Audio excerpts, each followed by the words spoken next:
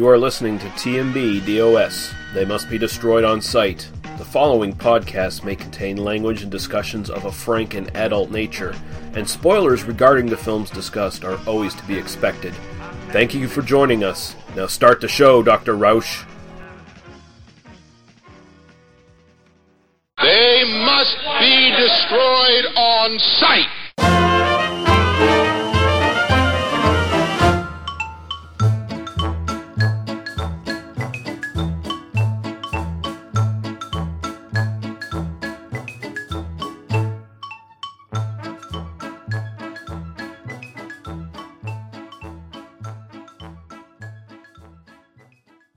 Okay, welcome back. It is They Must Be Destroyed on Sight, episode 131. I'm your host, Lee. My mind is most alert at night while people sleep, Russell. And I'm joined by my co-host, Daniel. Breasts of solid teak, Harper. How you doing, sir? I was hoping you would give me something like that for my intro today. So I'm doing very well. I'm doing very well. I was like, oh, a gypsy whore. I need to throw a line there to Daniel. Yeah, in relation to that. If there's anything I need, it's a traveler who also sells sexual relations. Because they will have sex with me and then also leave, and something will change hands, and that's just how I roll. It's a great thing. Also, can it also be the 16th century Transylvania? That would be the other thing that we need to really make that sing. So we're going to be looking at a Hammer film this time out. This is going to be our little introduction, basically, into the sexy vampire movies of Hammer. We're doing it out of chronology, but this is the one that's sort of not in the quote-unquote Karnstein trilogy that Hammer is most known for. So we're going to be looking at Countess Dracula from 1971. But before we do that, we'll just get into what we've watched in the last little while. I have nothing, so I'll throw it over to Daniel. I just have one. I won't talk about it too long, but I did see Black Klansman, the new Spike Lee film, which is, I've seen it once. I will definitely want to see it again. It is very funny in a lot of places. It is Spike Lee's newest film. I think it makes more sense to think of it as the new Jordan Peele movie because he did produce this, and it kind of seems more in line with his sensibilities, but Spike Lee definitely gives his own kind of directorial take on it. But I kind of get the sense he was kind of hired fairly late in development, and it's a little bit more of a kind of, directed for hire kind of thing. Although he did, I kind of co-write it. So I don't know. I'm not trying to downplay his involvement. I'm just saying like it seems a little out of character for a lot of Spike Lee's other work in some ways. It seems more like kind of a follow-on to like Get Out than it does to a lot of other stuff. But this movie is very, very funny in places. It's very well acted. Adam Driver is phenomenal, and in a way, he is kind of the lead in the film. As the other guy who's the white guy who's playing the Klansman, there's the undercover cop. The lead, I'm sorry, I've got his name in front of me here, excuse me. John David Washington, who's Denzel Washington's son. Oh, really? Who's been in a couple things. He's in his early 30s, but I'm hoping this really kind of opens up his career. I hope he gets a lot more work because he's really, really good in it. And Topher Grace is David Duke. I happen to know for a fact that David Duke has been whining for months about this, because I follow David Duke's career now. It's just the thing I do. Anyway, this film is, I don't really want to talk too much about it until you have a chance to see it. If you ever want to cover it on this podcast, we definitely can. I think so, because I've been interested to see it. Yeah, it's a fascinating film. I think it's got its issues, but I think it's really profound. It's probably going to be on my top 10 of the year list. It was just a really, really intense experience. Just a warning to anybody who might see it is that at the very end of the film, it does include real-life footage from Charlottesville, Virginia from 2017. Oh, yeah. If you have not seen that footage, I mean, I have literally seen some of this footage, a dozen times just through the stuff that I'm working on that isn't this podcast.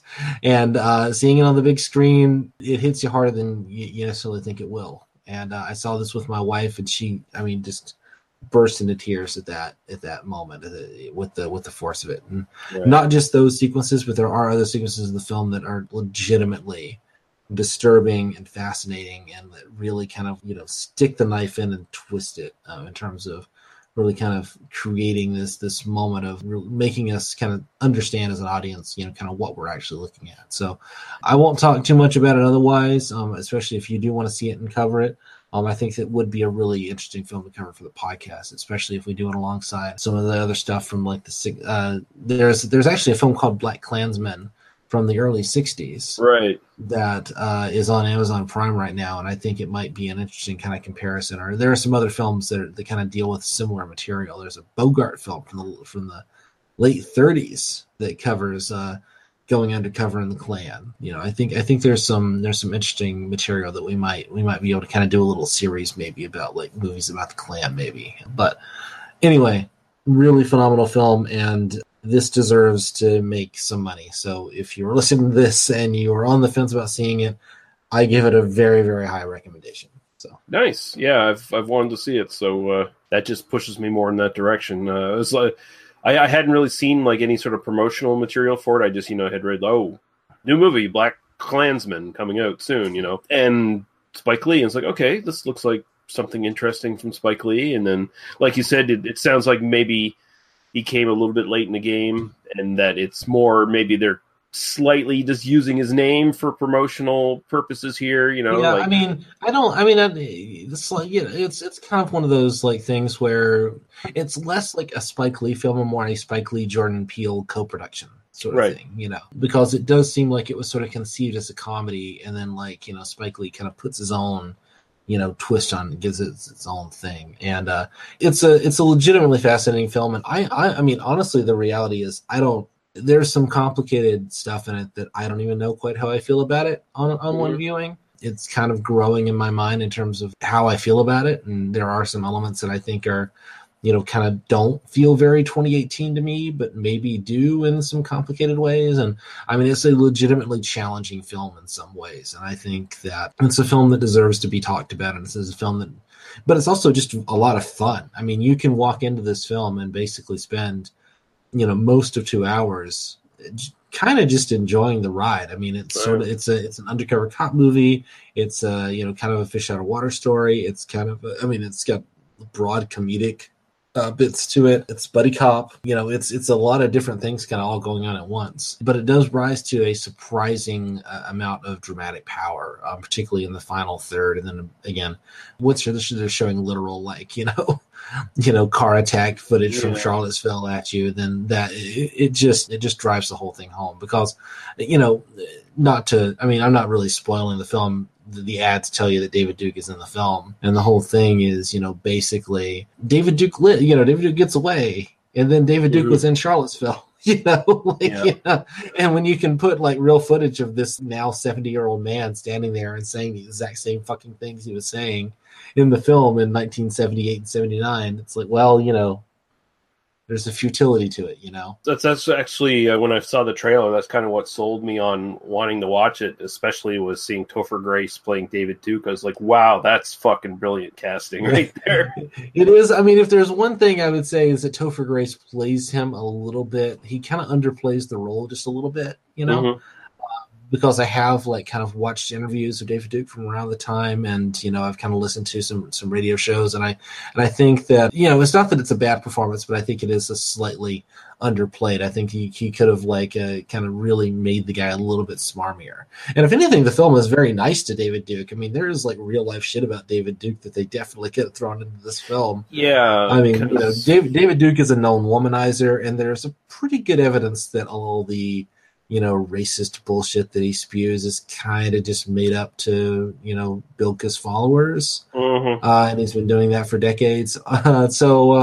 Anyway, David Duke, if you ever listen to this, go fuck yourself. Yeah, go fuck yourself, you piece of shit. You make the most boring Nazi podcasts ever. I'm just going to say. I'll take your word for it because I'm never going to listen to those. Yeah, no. I listened to David Duke's audiobook, the audiobook of his My Awakening, which is his autobiography. And I'm telling you, there's a good 4 hours of it that's just, let's name all the terrible things that any Jewish person has done. Yeah. It's just a list of bad people who are also Jews. That's like, you know. Yeah. So anyway, Yeah. this is the fun podcast that we do. But anyway, Black Klansman, truly interesting, phenomenal film. Almost certainly going to be in my top 10 of the year. See it in theaters if you can. It is a truly wonderful experience and worth seeing and thinking about. Awesome. All right, we're going to take a quick break. We're going to play some promos for some podcasts that are awesome and not full of Nazis. And I mean, just the fun kind of Nazis, you know, like the Nazis that Raiders of the Lost Ark is full of Nazis, but you know those are the fun Nazis because they just get punched and they don't live at the or they sometimes they live, but you know at least they're just straightforward bad guys, you know. Either the face melting Nazis or the Monty Python Nazis who run for local government in Great Britain. the National Socialist Party or whatever. Yeah. Or the Giallo Nazis, you know, those the Nazi exploitation films, maybe those, but you know, not the real life kind that we actually have to deal with on Twitter these days. Right. So. And we'll also play a little bit of music, and we'll be right back. You ungodly warlock. Howdy, folks. Like blood, violence, freaks and Then you come to the right place. My name is Gary, and I'm your guide to Cinema Beef Podcast. Every episode, we not only deliver film reviews, we also dismantle some of your favorite and most hated films. Sometimes for the better, and sometimes for the worse. Hey, you shut your face! If we want to hear you talk, I will shove my arm up your ass and work your mouth like a puppet. Alright, calm down. Every show I hope to have a new co-host, podcasters and listeners alike. That's right, I'm talking to you people. I take all comers.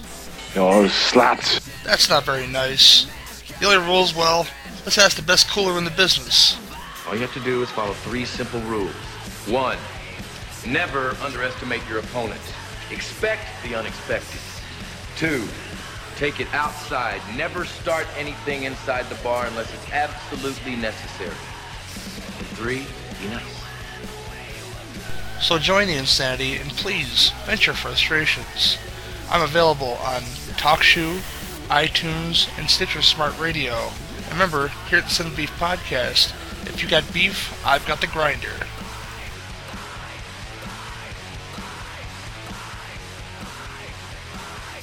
You ungodly warlock.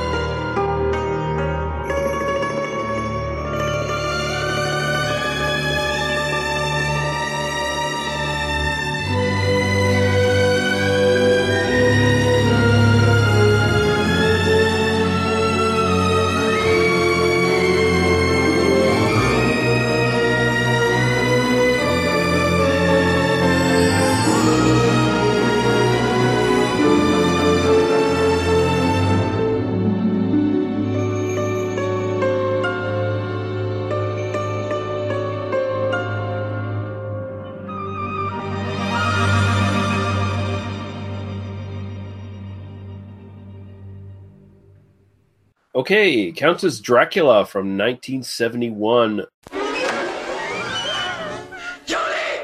Mirror, mirror on the wall, who's the ugliest of them all? Mirror, mirror on the wall, who's the fairest of them all? Devil woman!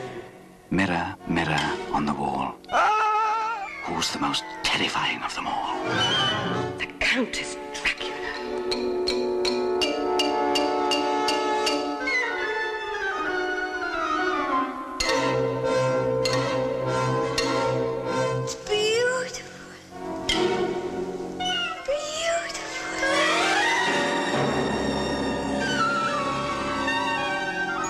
Changed so much?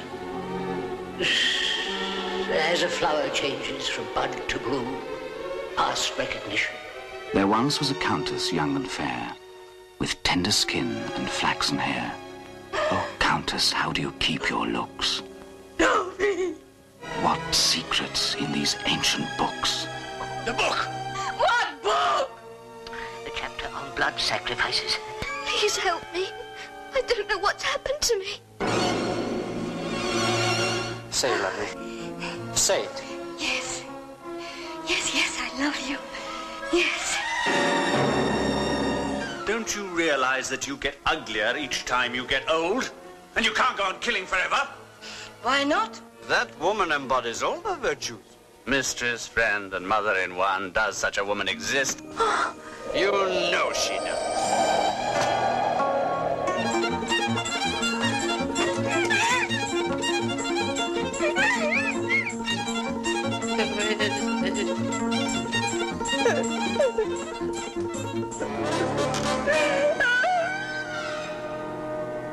Do your lovers know how you cling to youth?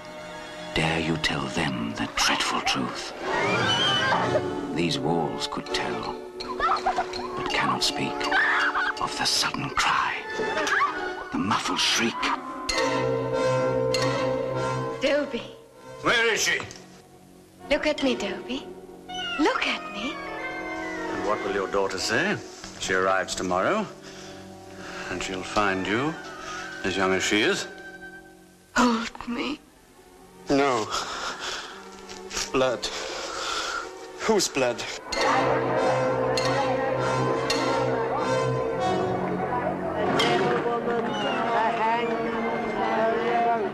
Mirror, mirror on the wall, who's the most terrifying of them all? The Countess Dracula. Have I changed so much? I don't know what's happened to me. Blood. Whose blood? Devil woman. Directed by Peter Sasdy, who has previously for Hammer done Taste the Blood of Dracula and The Hands of the Ripper. Taste the Blood of Dracula, of course, being my favorite Hammer film, maybe, depending on what day you ask me. Written by Jeremy Paul, Alexander Pal, Peter Sasdy, Gabriel Rene, based on an idea by this person, and uncredited the book by Valentine Penrose, and I'm assuming that's probably like an Elizabeth Bathory book of some sort. I didn't do any research into that, but I'm we kind don't of do research on this podcast. It's fine. No, I do selective research. Sometimes I just totally miss things, and it's it's fine. Yeah, the most research I did for this was I did look at a website about Countess Bathory, and I did Google Ingrid Pitt nude. Those are the two. I was about to say that was a part of my research too. The latter there. Hey, here's what she looks like, nude, and in still form. Yeah. So starring the lovely Ingrid Pitt as Countess Elizabeth Nasidae, unfortunately dubbed in this movie, but we'll get to that. Nigel Green, who you might know from Zulu Dawn, very accomplished British actor, as Captain Dobie. Sander Elise as Lieutenant Emir Toth. Maurice Denham as Grandmaster Fabio, the castle historian. Patience Collier as Julie Zinties? Something like that. Leslie Ann Down as Countess Ileona Nasidae, and Peter Jeffrey as Captain Balloch, Chief Bailiff. So there you go. We do have a synopsis I pulled from IMDb here by someone called Jeremy Perkins. In medieval Europe, aging Countess Elizabeth rules harshly with the help of lover Captain Dobie. Finding that washing in the blood of young girls makes her young again, she gets Dobie to start abducting likely candidates. The Countess, pretending to be her own daughter, starts dallying with the younger man, much to Dobie's annoyance. The disappearances cause mounting terror locally, and when she finds out that only the blood of a virgin does the job, Dobie is sent out again with a more difficult task. It's funny how, so many of these IMDb summaries just sort of, they describe the plot, sort of the basic, this is what happens in the film, but don't really give you a sense of what the film is about. Yeah. It's really a love triangle. I mean, in this kind of weird, fucked up way, and this sort of intergenerational challenge as well, and this sort of this kind of weird and kind of a buxom sex comedy as well. At the same time, I mean, it is a description of like sort of the basics of what happens in the first 2/3 of the film, but doesn't really describe the film. You know? Yeah, and to the credit of IMDb, I saw another synopsis for this, which basically went into excruciating detail about every element of the plot. It was 40 paragraphs long or something like that. So it's like, I don't know that there is that much plot. I mean, I'm kind of like amazed that someone would go to that much effort to describe the plot of this film. I'm not bashing the film, but there's just, you know, if you're putting that much emphasis on the story, you're kind of missing the point. You know? Yeah, you might have a bit of an obsession. There's a middle ground. There's a middle ground between, you know, not describing the story at all and describing the story in, you know, anatomically correct detail. You know. Yeah, and this little droplet of blood went down Ingrid Pitt's left boob in this direction. I'm sure of the 40 paragraphs, there were like 18 of them were just describing one particular shot of the film. I'm certain. I'm kind of thinking, yeah. So we'll just move on. What are your sort of initial thoughts on this, Daniel? I sometimes do these and kind of, you know, after work, I kind of do them in 2 sessions. Like I'll kind of do the first half of a film and then kind of finish it the next day or whatever. Right. And I did that with this one. The first 30 minutes or so kind of bored me to tears. You know, I was really kind of struggling through it. I kind of like I just stopped it and went, I'm just gonna do almost anything else than watch this film right now. I was kind of dreading it, but then I kind of came back to it the next day and I hit play on it, and suddenly it's like, so I do think, I mean, and that might be just the mood I struck it at. I may have just, but no, the last hour of this film is actually a really good film. The first 30 minutes is kind of interminable and really is. Kind of goes nowhere and does nothing of any interest. You could start this film at the 30-minute mark and not miss a whole lot, honestly. The final hour is very, very good. I think it's funny. I mean, it's not really a horror movie in a lot of ways. I mean, it's kind of more black comedy. It's a love triangle. It's sort of you know, romantic comedy in a way. Yep. It's a character study. I mean, it's, you know, what's happening on screen is definitely this kind of horrific, you know, like murder and, you know, bathing in the blood of the innocent and all that sort of thing. But it's not played. It doesn't play that way. It plays as a more of a, you know, but it also sort of succeeds at not being, you know, the story of the, you know, the vain old woman who bathes in the blood of virgins to maintain her youth, etc. You know, it's simultaneously kind of a story about like kind of the excesses of aristocracy and, you know, just, you know, that, but it also often in sort of popular retellings becomes a story of sort of female vanity. And, you know, this film, I mean, I'm not going to say it completely avoids, but it mostly avoids the worst of that by ultimately making the story less about like she's being vain and more about, you know, her boyfriend there is just a complete dick about it. You know, he's just like, you know, you unfuckable hag when she's like her, you know, and then suddenly she's young and he's like, oh, now I gotta get with this. And I mean, I'm not saying Ingrid Pitt is not, you know, sexy and wonderful and all, but you know, there is this, you know, like, come on, man, like.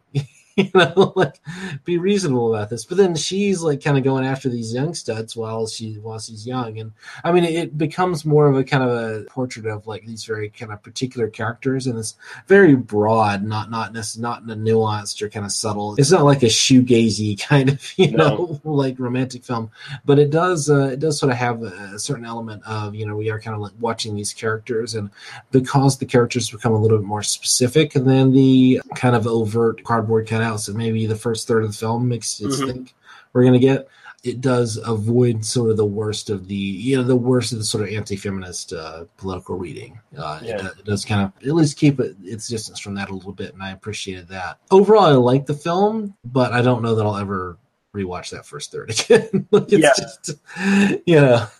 No, it really is a struggle. This is the first time for me watching this too. This is like one of the few. Oh, Hammer, you have not seen this? Yeah, no. Oh, nice. This is one of the few Hammer films I haven't seen, so it was a new watch for me, and I only just watched it today too because I had a busy week. So, first half hour is just a bunch of people running around in silly hats, not saying anything. Like it's it's so bad. They really should have. I mean, I'm all for authenticity and all that stuff, but they really should have thought strongly about maybe placing this in a different time and place and just keeping the essential story intact. Like, it wouldn't have hurt them too much to, let's just set this in England. Like, you can do that. You don't even, it's not, I don't even think it's necessarily a setting as much as it is just, we've kind of seen this before, and we're just, I understand that, you're setting up your story, and you're kind of setting up the narrative, and you're kind of giving it some, you're setting up all the stuff that's going to pay off later, except this is all like, the setup is all super generic. Mm-hmm. And even in 71, or what is it, 71? Yeah. Even in 71, this couldn't have felt all that original. We don't need that much time. And then the other kind of big flaw in the film is that, once you get to the end, it kind of rushes to the conclusion, a modern version of this film. And, I thought about challenging you to remake this, but I realized that I didn't really have a good angle on it. So maybe we could talk about that here in a little bit. We should, But a modern version of this film would kind of give us that first 30 minutes and kind of like more like 10 minutes, but then would have a longer, because there's you kind of get to the wedding sequence, and you feel like, everything that happens from that point feels really perfunctory. You just kind of get to that 90-minute mark, and then suddenly somebody gets stabbed and the movie's over. And, and it's pretty effective in the way that it plays. I mean, I think it's not bad. But, a modern version of this would really kind of put that wedding sequence more at kind of the hour mark, and then you get a little bit more of a, the drama can play out. Whereas here it just kind of, ends. And I think partly that's kind of looking at it through a modern lens, and is a little bit unfair. But also, I think, as a modern viewer, if you're going to recommend this, you do have to, kind of think, there's a really interesting kind of core to this. There's a really interesting tone, and I think the film is well made overall. But it's definitely kind of a flaw in terms of, recommending it to someone. So yeah, I'm not even necessarily saying stick it in super modern times. Even I'm just saying, like, you could do this story in Victorian times and not have the silly hats. That's my biggest problem with this, is the silly hats. I kind of liked the silly hats, just in the sense of like, oh look, they're the silly hats. But I definitely was fairly quickly, once this film got good, I was very quickly in this is kind of the funny version of this. This is sort of this is the Abraham Lincoln Vampire Hunter version of this kind of basic narrative, and that's kind of the way I approached it, as not really about history as much as it is kind of, it's set in Fantasyland Village, where these sorts of things happen, and where there are like buxom ladies who are, who have all their teeth in the 16th century and are, hot to trot. It was that kind of moment.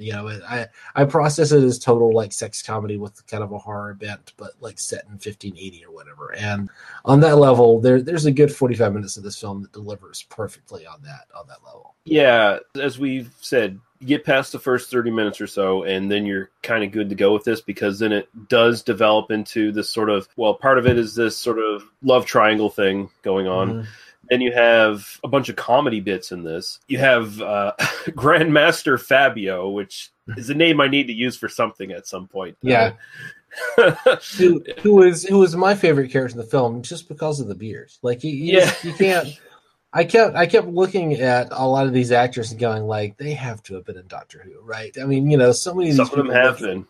Yeah, Ingrid Pitt was in Doctor Who twice. I didn't go through and like check everybody, but the guy who played the bailiff there, Peter Jeffrey, he was in Doctor Who. Oh yeah, yeah. I didn't look at him, so anyway, go ahead. So I did like, as this film sort of developed, you sort of get all these different sort of sides to this. You have the central thing about Pitt's character with this obsession with beauty, to the point where it almost manifests as hatred towards any sort of beautiful young woman she sees. Like before she discovers her miracle cure-all, when she gets splashed with blood on her face, and all of a sudden her face gets youthful. She just seems like a mean old bitch. Like, she just, I'm old and I hate it, and I hate all you young girls. It's a fine little performance on that level. And I mean, that kind of opening bit where like she gets splashed with blood, she gets the youth bukkake thing kind of happens, where that is kind of a neat, like, what is it? The girl like burns her hand in the water, because she draws the bath too warm, and suddenly Then she's like, "Oh, you got to cut this peach for me." I mean, it's mean, and mean in this kind of vindictive, evil, but like not sadistic, just in this kind of like I don't care kind of way. And it's again, it's just sort of fun, and we really want to see her get her comeuppance, And then, it kind of leads to so the opening of the film is kind of like, oh yeah, but then you kind of get that like 20 minutes that kind of follow that, and it's just kind of, what are we doing here? It just seems like courtly stage manner kind of drama, and I completely lost interest in the film for a while. But you just get all these rich people being dicks to peasants is basically what it is for the first 20 minutes, and like you said, how this sort of feels, we've done this before plenty of times. I can't name the movies. I was trying to think about it today, and I didn't have time to do research, but I have seen variations of the scene done by Hammer before with the carriage running over a peasant. That's the opening of the movie, basically, where they're coming back to the castle and they run over one of the peasants, and then all that. Yeah, I mean, it feels a little paint by numbers for a while. I mean, it's not that it's badly done. I mean, it's it looks good. I mean, it looks phenomenal. I mean, I don't have any problems with that. It's just kind of, there's no through line to it. I think that's the thing. It's not. I don't really know where the film is going for a while. And not in a way that sort of like builds interest, but in a way that just sort of like, oh, well, we just needed to throw like 30 minutes of scenes in this to kind of pad out the length, and we put it towards the beginning because that's just what we did apparently. Yeah. Then you get into it again. Pitt's performance really drives this. Like I think there's 3 really great performances in this, and then the rest are just sort of taper off from to really wooden and just who gives a shit. I think Nigel Green and Ingrid Pitt kind of are the best overall here. And then Maurice Denham, who does Grandmaster Fabio, who should have a rap career with that name.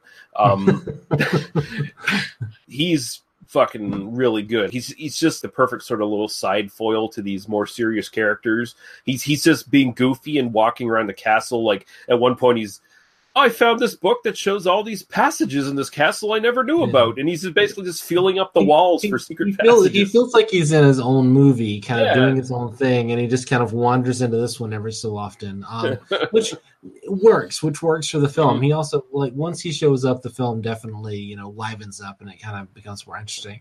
But yeah, you're right. The young guy who's like the love interest. Oh yeah, his name's Sander Ellis is Imre Toth, who I cannot even remember his face now, except he did have an impressive mustache. That's the one. That's about it. That's the one, and the mustache is the performance for this. I do kind of feel like they cast him knowing if we give this man a mustache and just point it out just the right angle, you've got a character there, and that's all you need. He's pretty. Yeah, he came off to me like Timothy Dalton without the acting talent kind of thing. He comes. There's so much of this feels Doctor Who to me. And he comes across as like just sort of the generic actor that they would sometimes just throw in a role like this in Doctor Who, where he's just a guy who did some TV who, shows up and, reads his lines, and he's not terrible, but he's just kind of a big pile of wet cardboard. And it's just, And he's standing right next to another big pile of wet cardboard that's actually a monster in Doctor Who this week. I believe him to the degree that I believe he actually wants to have sex with Ingrid Pitt. That's the one thing that he has to do in the film, and he does that perfectly well, Yeah, he looks like he's probably a good kisser, and that's what's important for us too. He gets right on that boobie as soon as he has a chance. He's like a starving baby. One of my favorite characters is Ziza, the prostitute, and she's good. But again, like she's just kind of the busty lady who's just kind of hanging out and. But it is interesting. You get this element of fun that comes with these characters, right? But it is kind of interesting too in this movie.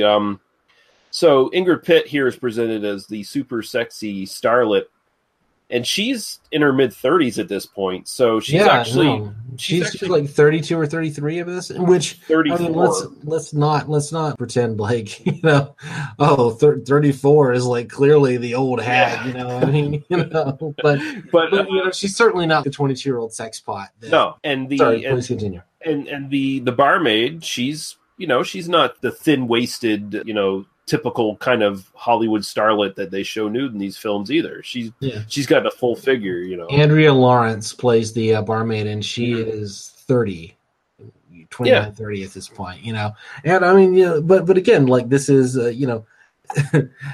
she wasn't. It's this sort of interesting thing where it's like they're not hired for being the like supermodel thin waifish type. Right. They're hired because they're decent actresses. They're fun to be around. They have a good camera presence, and also they've got big boobs. Her role in the film is to be charming and buxom and goofy, and also to have really nice tits that we want to look at and we get to see, and how lovely for everyone.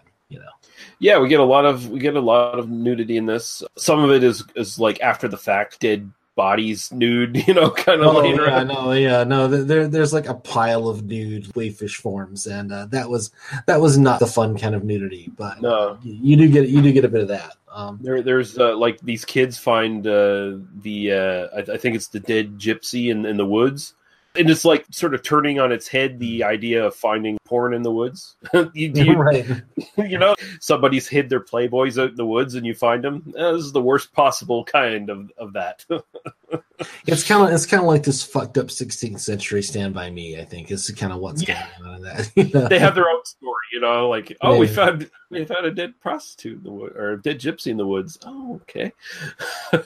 Also, on the comedy bent, so there's this subplot where, so basically the Countess, her husband dies, and most of the first half hour of this is, he left a will, and everyone's getting some things out of the will. Some people are definitely not happy. Dobie's pretty fucking pissed off. The Countess has to share her fortune with her daughter, and she discovers the miracle cure of the blood bukkake, so she's like, okay, I can pretend to be my daughter, and I can romance this young dude. All I have to do is have my daughter kidnapped and kept somewhere. So she is kidnapped and kept in a cabin of a local huntsman. Mm-hmm. And I basically called this guy Quentin Tarantino because he's got a bit of a foot fetish. He definitely is. And there's a bit of a like Tarantino vibe that's going on in those scenes. It's kind of got a little bit of that, woman in peril. It's got a little bit of that, there is that kind of edgy black comedy that's kind of going on. It has a compelling, she gets to escape at the end by, like seducing the guy and then just, stealing the keys and running off, which is a nice feeling. Yeah, no, like that whole subplot just sort of like, it feels like it's in another, again, like talking about I haven't really had a chance to sit and think that hard about it, but the more I do, the more it is. This does feel like a film that's kind of composed of 4 or 5 other like short films, right, kind of crammed together. I think that's part of what makes it feel a little bit more like TV, because TV kind of gets structured this way, where you have an A plot and a B plot, and then they kind of come together at the end or whatever. And so this does feel a little bit like that. That's interesting. Yeah, I mean, there's a lot of other little things here and there to like about this. I think the sets look really good, especially for Hammer in this period. I think it's the weirdest boner ever, bloody sponge bath. There's that moment where her that little curtain or whatever is knocked away that she was standing behind. So let's describe this sequence, shall we?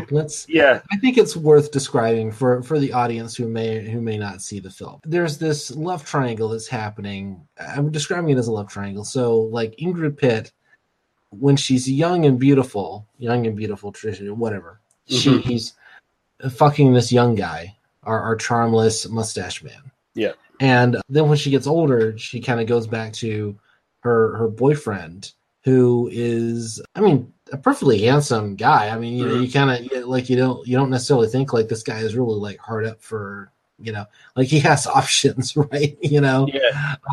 But he's sticking with the older Ingrid Pitt, and I have no disrespect for that. But she doesn't want to fuck him. She just wants to fuck the young, piece of charmless wood.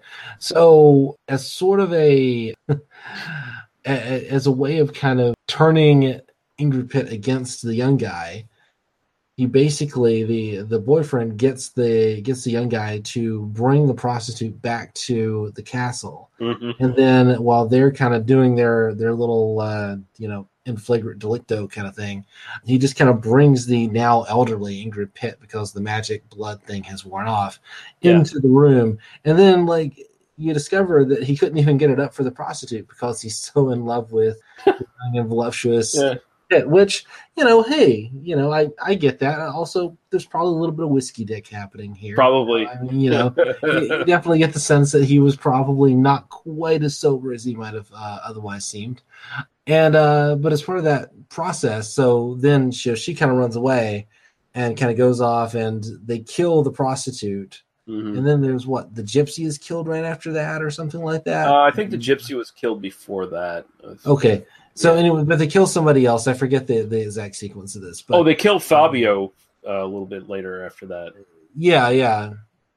Do they bathe in Fabio's blood? Is he a virgin? Is that kind of okay? But anyway, so you get this sequence where the boyfriend is kind of wandering around in his kind of wooden way and wondering where his voluptuous young bride to be is. And no, you need to go see your mom. You need to go see your mom, who is the Countess. And then suddenly we walk into the room, and then we get this very overt shot that pans over to a shade, to a divider, and then the boyfriend just kind of shoves it down, and then we get Ingrid Pitt selectively covered in blood, bathing herself, not exactly covering so much as cradling her tits. And very coquettish and embarrassed. Yeah, it's like 60s, 70s sex comedy thing. It's like it's definitely you definitely get that. It's blood instead of soap bubbles. Is sort of the vibe you get from that. And it was so nicely done. It was such a nice little shot. I actually watched it twice just for the cinematography. Of course, just for the cinematography. I understand. Went through, did a little bit of a freeze frame on that, just to just to check it out to see. I liked how it was framed. I had to like Peter Sasdy. Good work there. Good framing. Yeah, no, nicely done. But so that's the scene we're talking about.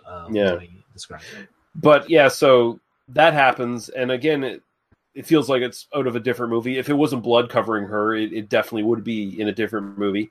Well, but you can imagine this basic story, without the blood, without the murder, if it's just this sort of it's a magic potion or whatever that she has to take, and so you can imagine this being kind of like a Love Potion number 9 kind of story. You can imagine this as a sort of goofy sex comedy. So the idea that they kind of took that basic aesthetic and then turned it into this weird horror comedy thing, it's kind of advanced for that. I mean, it feels something that's a little bit more modern, but it doesn't quite know how to balance the different qualities, because there's nothing really scary in the film. It really doesn't. There's nothing there's nothing dissettling or anything. I guess the ending, when you get to the actual ending, and then suddenly Hammer just kind of hits it home, being where you get the people chanting Countess Dracula, and you kind of get a little bit of a horror sting at the end. But that's literally the last 30 seconds of the film where you get a little bit of that same kind of vibe. Until then, it's been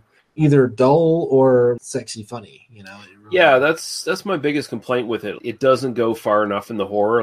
If you hadn't guessed already, this is based on the Hungarian Countess Elizabeth Bathory. So the story is based on that. And she's famous for supposedly being responsible for the deaths of upwards of 600 young women. And 600 seems to be the absolute maximum number. And I did maybe 15 minutes worth of reading on this, and it seems like you can pretty much, based on eyewitness testimony, 200 to 300 seems like a really reasonable number.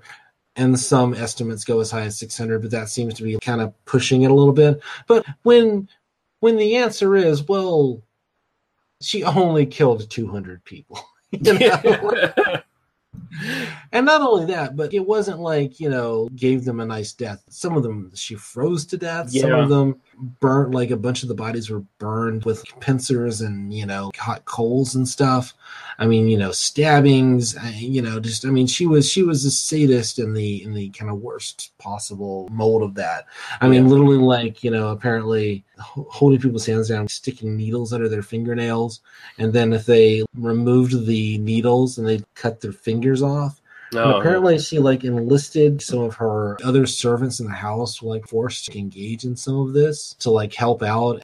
Honestly, I would love to see a real story. I would love to see, a movie about the real version of this, although I don't know how you make this and not turn it into just pure Eli Roth style torture porn. That's the thing. Eli Roth actually sort of did that in Hostel too. He did a take on that. But yeah, I think this movie, it should have went a little bit farther. Hammer was never known for going excessively violent in their stuff. So that was kind of a drawback for them in any way. That was just kind of something they weren't quite willing to do. I think about as hardcore as they got was Captain Kronos. That'd be about as hardcore as they got on most of their stuff. Or some of the blood effects in some of their Dracula films. But that's about it.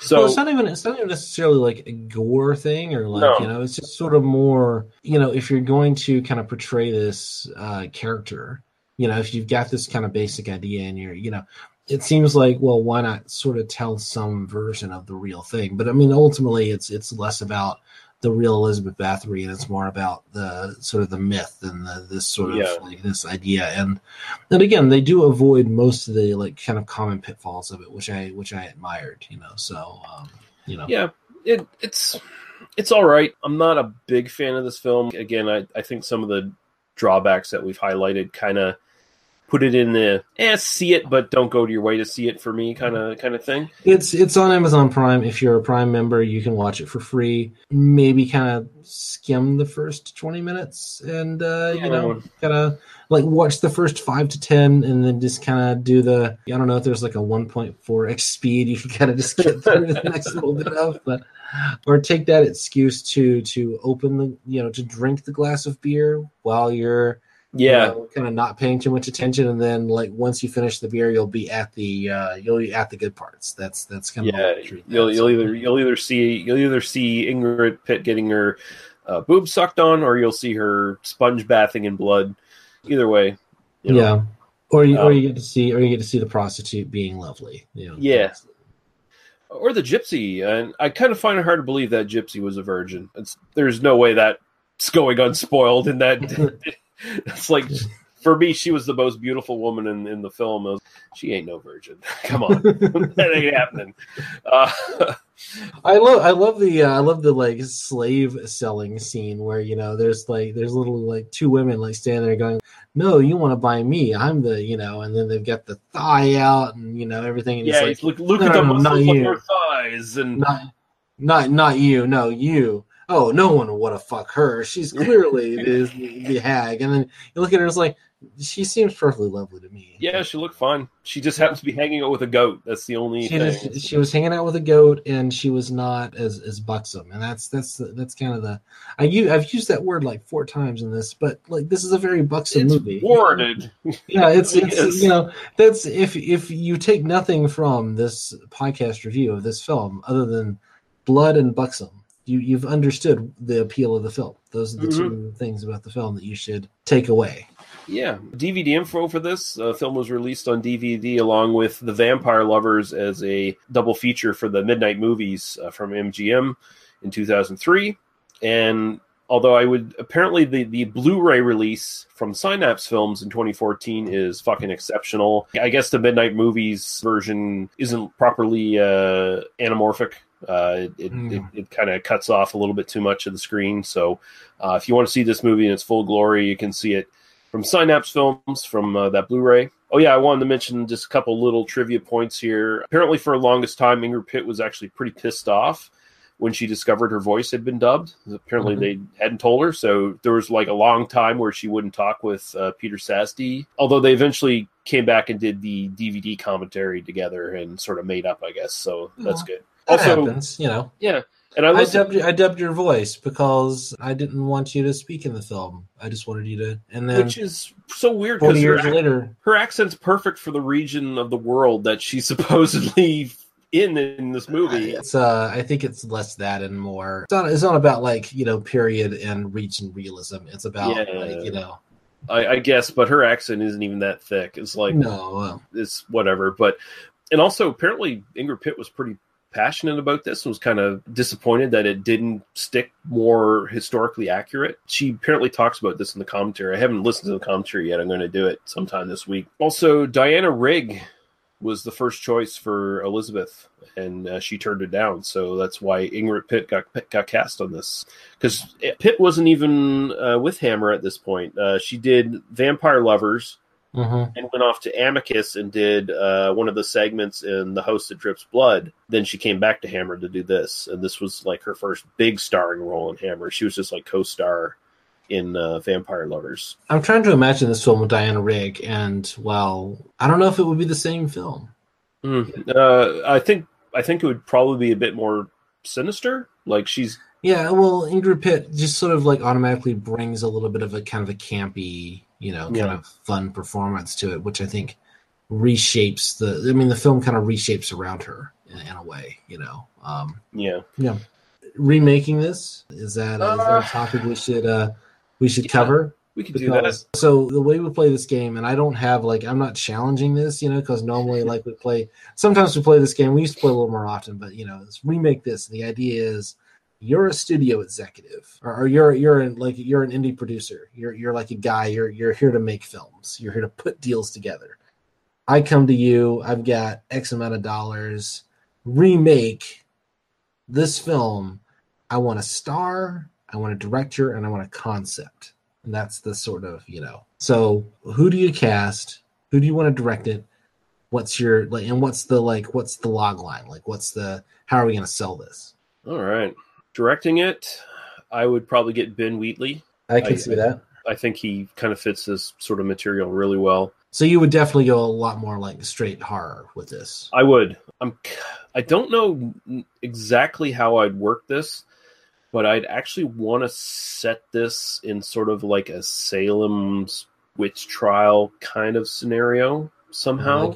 I like it. That sort of time period, like a really pious woman of the church who's secretly a blood drinking sadist who needs to, bathe in the blood of witches, quote unquote. I like where you're going with this. This is interesting. Yeah, for the Ingrid Pitt role, I think I've used her before, and when we did this game before, Julianne Moore, because she is not only a woman of slightly advanced age at this point, but you wouldn't guess it by looking at her. Sure. So you could, you can kind of age her up a little bit with some makeup, but then also kind of give her, she could play like younger for the, for the young little piece of meat for her. Oh, man, I don't know, because I'm trying to think of like how much do I even want out of this role from this person? Like it's kind of hard to think of it just because he's so dull in the actual film. Well, I mean, if you're gonna go a lot more like, if you're gonna go with this sort of the darker version, like we don't have to kind of treat it in the same way. You could definitely, especially if you're gonna rewrite it as kind of about the Salem witch trials. It looks a lot more like the Scarlet Letter. And so you're kind of I think Christian Bale would look pretty good in like Puritan Duds. Yeah, sure. I think he could pull that off. Actually, he'd be in the Nigel Green role. He'd be the Captain Dobie, I think. Yeah, I could see that. He's old enough for that. He'd look good with the some great facial hair in this film. Also, I will give this film great facial hair credit. Despite the long beard on Fabio, I think Dobie has the overall best looking beard. This is almost threatening to turn into a fucking.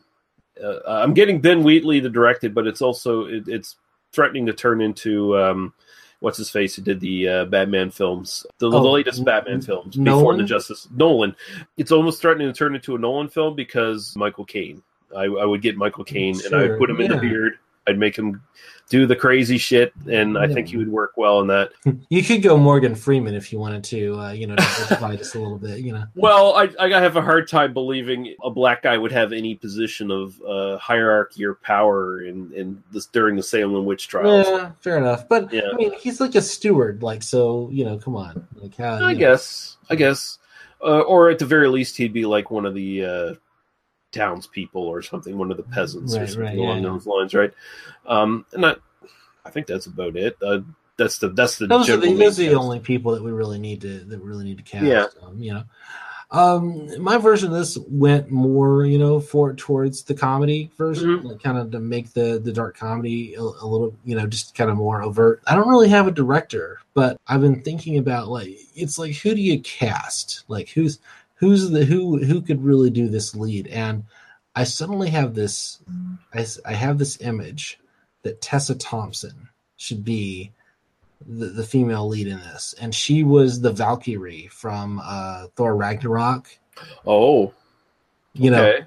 I see her because I think she's amazing. I kind of want to see, and I kind of want to. It's pretty well established. I mean, she is not it's pretty well established that she's a lesbian or bisexual. Like she's been in a relationship with Janelle Monáe for years, and they don't say we're lovers and we're basically married, but it's pretty well understood, and it makes me kind of want to do an all queer women version of this film. Oh, I like that too. Which kind of makes me think that what we need to do is get now I want to do the dark comedy version with Lexi Alexander, who is she's a director who has done a ton of TV.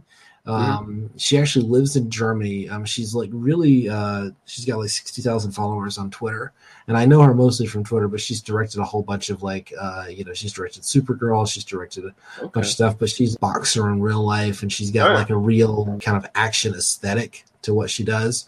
And so I can sort of see this sort of action movie, lesbian comedy kind of version of this. So let's move away from horror entirely and have Tessa Thompson as the lead. Lexi Alexander directs, and then just cast clueless dudes as the,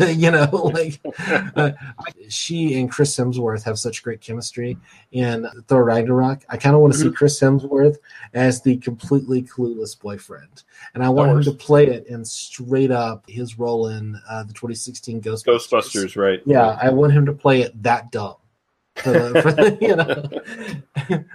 I'm totally just fan casting for Thor Ragnarok now. So that works. Yeah. That's a good movie to fan cast from. And actually, you can imagine. Okay, as long as we're going to do that, we might as well bring Cate Blanchett in as the lover. But then once Tessa Thompson gets young again, she suddenly is like, oh no, I'm into dudes again because I'm young and beautiful, and then he's just this complete chud. And that's the narrative here. But because we're getting Lexi Alexander to direct it, I think we need full on tons of great low budget action scenes while we're at it. Jeff Goldblum is Fabio. Just completely in his. We're just going to recast this from Thor Ragnarok. Actually, now that we're talking about it, I mean, I would love to give this to Lexi Alexander, but I could totally see what's his name? Taika Waititi, the director of Thor Ragnarok, who is amazing. Yeah. Well, yeah, it's a good comedy. That works. Yeah, no, I like that. I think we've each kind of had a really interesting Taika Waititi, which I realize now that I cannot pronounce at this time of night, but that's the guy's name, and I would love to see him. I just want to see that cast come back and do this film. That's my ideal version. And no, I did not rewatch Thor Ragnarok in the last 2 weeks. I actually did as well. It's such a great little fun movie. Yeah, no, I like it a lot. Yeah. So I had the thought that next week we should do something we have not done in a while. And tackle 3 movies. Okay.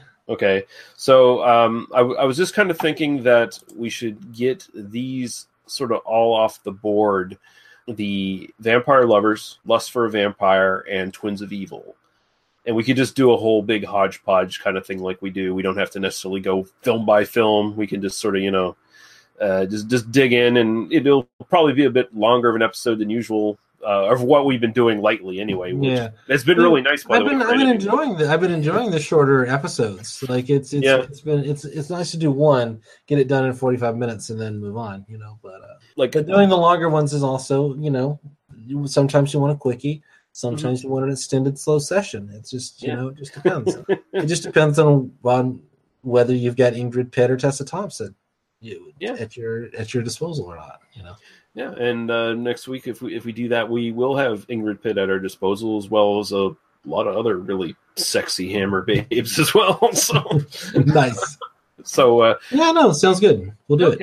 Yeah, we'll do that then. And until next time, thank you for joining me, Daniel, and thank you all for listening. We'll be back with some sexy lesbian vampires next time. Bye-bye. Bye, see you.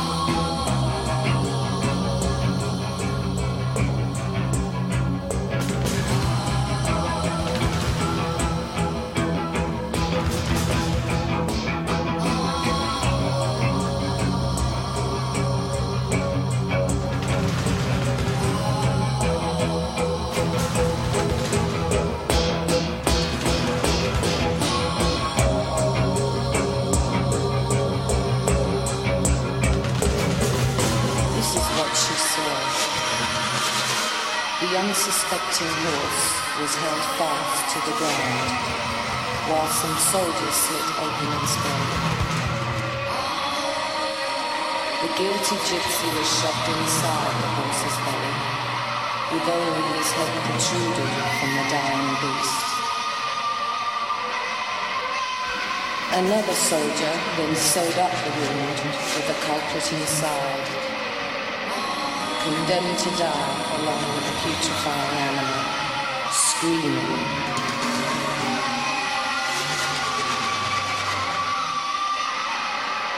The young countess looked on, barely restraining a giggle.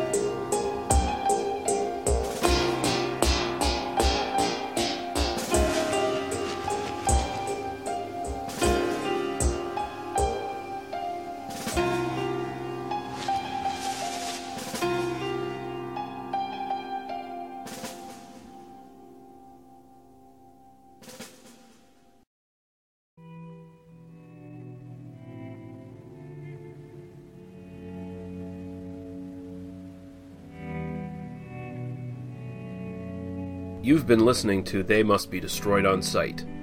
For other episodes, our Apple Podcast, YouTube, and Facebook group links, as well as podcasts and websites of similar interest, please visit us at tmbdos.podbean.com. Thank you. Drive through.